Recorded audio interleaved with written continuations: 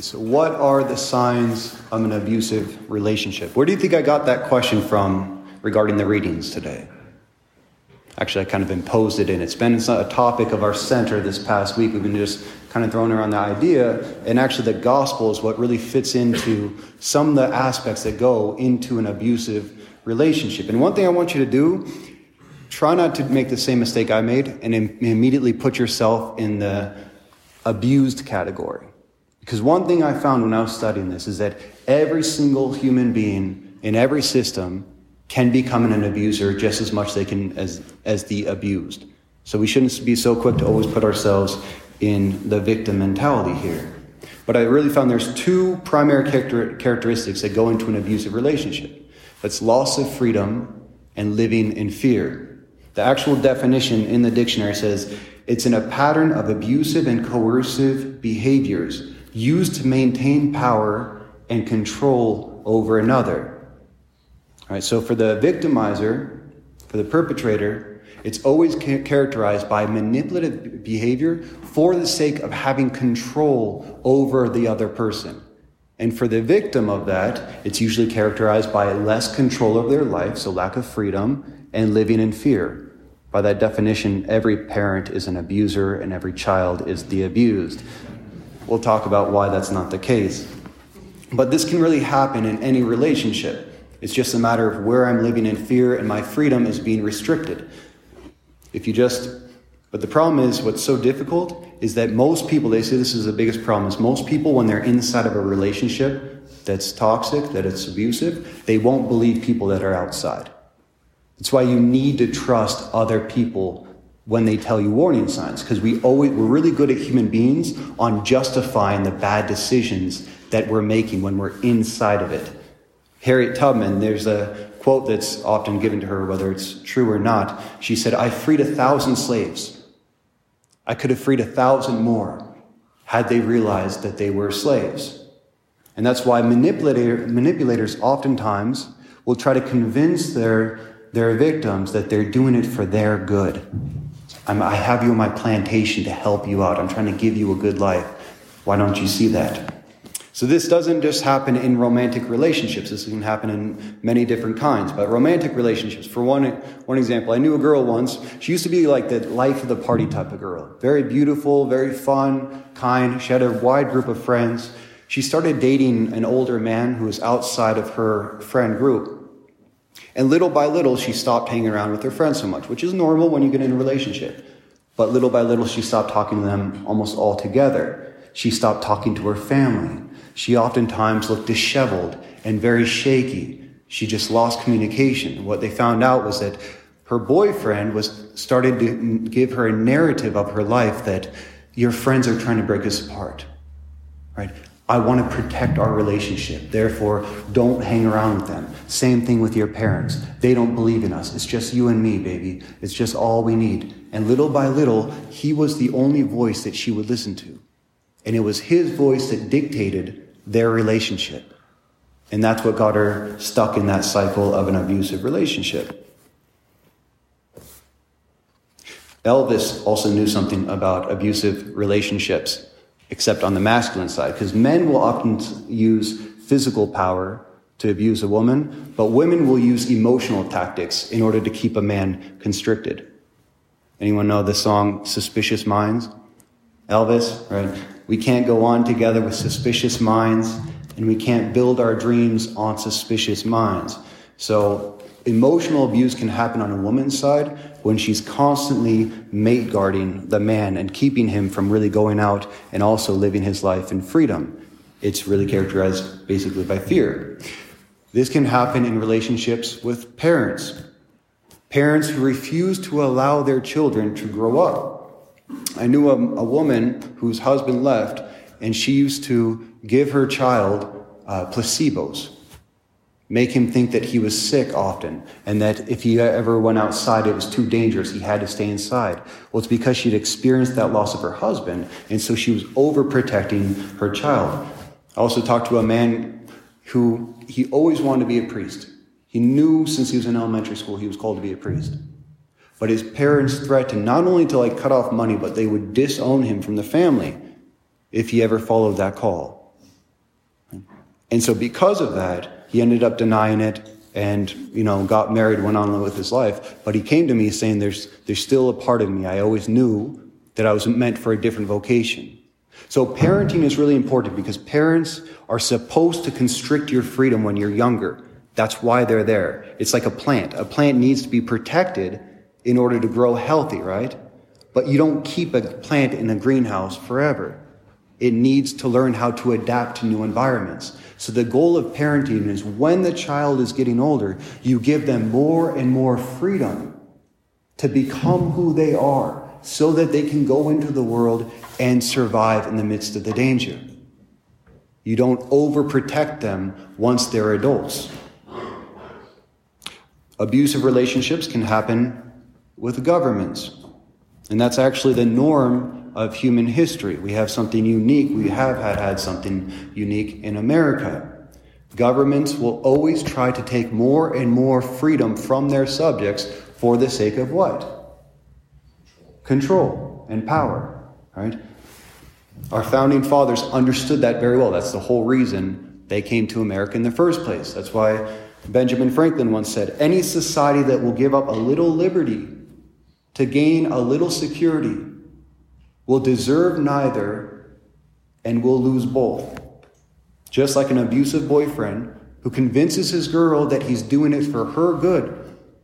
Governments over and over again will strip their subjects of their freedom, trying to say, but we're doing it for your protection. Well, the problem is we weren't made for security. We were made for freedom. And if you ever have the choice between the two, history shows us you never sacrifice security to get freedom. You never sacrifice freedom to get security. Aha, you're paying attention. The PC cancel culture, political correct cancel culture, is showing signs in our media of abusive boyfriends. They bully and vilify and cancel and call hate speech any opinion that doesn't conform to the popular narrative of our times. When you lose your ability to speak, to even express your opinion, that's slavery. There's nothing more important for us as human beings than to be able to speak our opinions, even when we're wrong.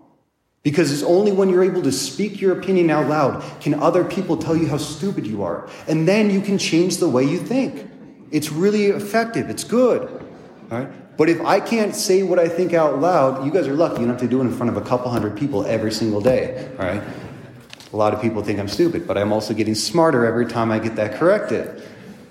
You have to be able to speak what you think, because that's the only way you can get other opinions, and then you can wrestle with that and come to truth. That's why Voltaire, he was a famous atheist, Middle Ages, but he said, I may not agree with your opinion, but I'm willing to die for your right to be able to express it. Abusive persons will always tell us they're protecting us for our good. You can keep your security. I'll keep my voice. You got to choose not to play by the rules that they give you. And we see this played out also in the gospel. It can happen, which is a great warning that even an abusive relationship can take place within our own faith, when we become ruled more by fear of God than by our love of God. If I find myself using my religion as a reason to escape and hide from the world more and more than to enter into it in freedom. What does Christ tell us? You did not receive a spirit of slavery and fear, but a spirit of sonship and freedom that enables you to call out to God as Abba, your Father. Fear always makes us slaves. The Spirit of God always offers us the potential of freedom. And that's the goal of faith. And that's what happened to the rich young man. So this young man, he fulfilled all the requirements of the law, but he was still enslaved by the law. The law was meant to help him to grow. And we all need to begin with a complete adherence to the law, just as we need parents who will give us strict guidelines that we have to follow up on. But the law is not an end in itself. St. Paul called it a custodian. It was there just at the beginning to help us to grow into the freedom of Jesus Christ when he would come along. And that's what Jesus Christ was inviting this young man into. To step beyond the conformity of just having the law to protect himself and into relationship with him. I have a spiritual director. His one job over and over again that he's been doing for like 10 years with me is telling me when I'm acting out of the wrong voice, when I'm just acting out of fear. And that's why I have to continually bring to him whatever I'm thinking and whatever I'm doing. And most of the time, he's saying that doesn't sound like the voice of the Father. That sounds like a voice of fear. Like, really ask yourself, like, start thinking about that. How often am I making decisions, even in my faith, out of fear, rather than out of love and relationship with the Lord? So it says that he was there hidden behind the law, safe life, and Christ, looking at him, loved him and said to him, "Follow me." So Christ always calls us beyond our comfort zone into relationship out of love. The devil speaks to us through fear. Every abusive relationship is spoken out of fear. God speaks to us out of love. And he calls us forth into freedom in love. The difficult, though, thing that we have to understand about ourselves is we would rather be enslaved than be free. Why do you think that is? Comfort. There's a certain comfort in just obeying whatever this other person I seem is more powerful than me, telling me what to do. There's a vulnerability that comes with the freedom of Jesus Christ. There's a vulnerability that comes with stepping outside your parents' protective nest that you grew up in. There's a vulnerability that goes beyond just doing all the right things and actually living according to your conscience. There's a vulnerability that comes with being able to say no to the government when they're asking you to do things that violate your conscience. That's why most people will not do it. And that's why that girl stayed in that abusive relationship with that boyfriend, because he became the only voice narrating her reality. And in that voice was a certain kind of comfort. Last thing I want to talk about is I thought this was really fascinating. There's one characteristic that goes with every perpetrator in an abusive relationship. One common characteristic. They do not know their father. Perpetrators of an abusive relationship do not have a healthy, loving relationship with a father. And it makes complete sense, because when we do not have that, then we ourselves act out of fear. So in relationships, men who are more abusive to women never learned love of their own father. So oftentimes out of fear of losing that woman, right, that is now the most important relationship in their life, they'll use whatever means they can to keep her in place. And women who didn't have a good father in their life can do the same thing to the man on an emotional level out of fear of losing that masculine figure that she didn't have when she was younger. Governments become tyrannical when they become atheists 100% of the time. And atheistic, tyrannical governments are the deadliest governments we've ever seen in the history of the world. More casualties in the 20th century than all the other centuries combined on what atheistic governments will do to their people.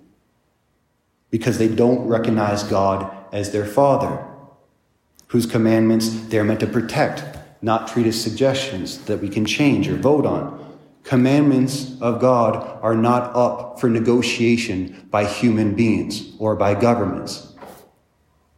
But because they don't see anyone above them, when a government doesn't recognize God as their Father, they become their own God. And then they decide for us what is right and what is wrong, and then they impose that on everybody and silence anyone who would say contrary to it. Atheistic governments always become tyrannical, abusive boyfriends, and it's just a matter of time. As little by little we trade liberty for security. And Catholicism can happen to all of us. When we do not know the love of the Father, we become easily susceptible to tyrannical rulers and our own scrupulosity. We become obsessed with our own sinful follies. Christ accused the Pharisees of being obsessed with the law. And what was the reason he said that they were obsessed with the law? Because you do not know my Father. It was because they didn't know the Father that they looked at the law for their salvation. So how do we keep from living in an abusive relationship or becoming abusers ourselves? On our own, we have to understand it's impossible.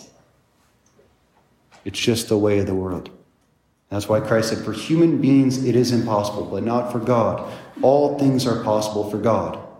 Christ came to show us the love of the Father and call us into the freedom of that relationship in love. And that's why only the Son can truly set us free. It's the wrong kind of love that ends up enslaving us in abusive relationships.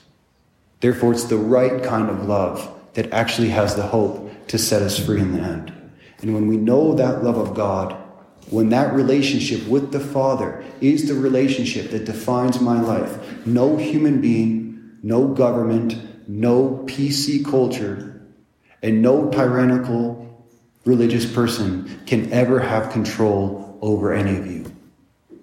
For we know the Son who is coming to us now on this altar. And through him and with him and in him, we can all pray the words that Christ himself came to teach us. Our Father. And that's the kind of love that truly sets us free.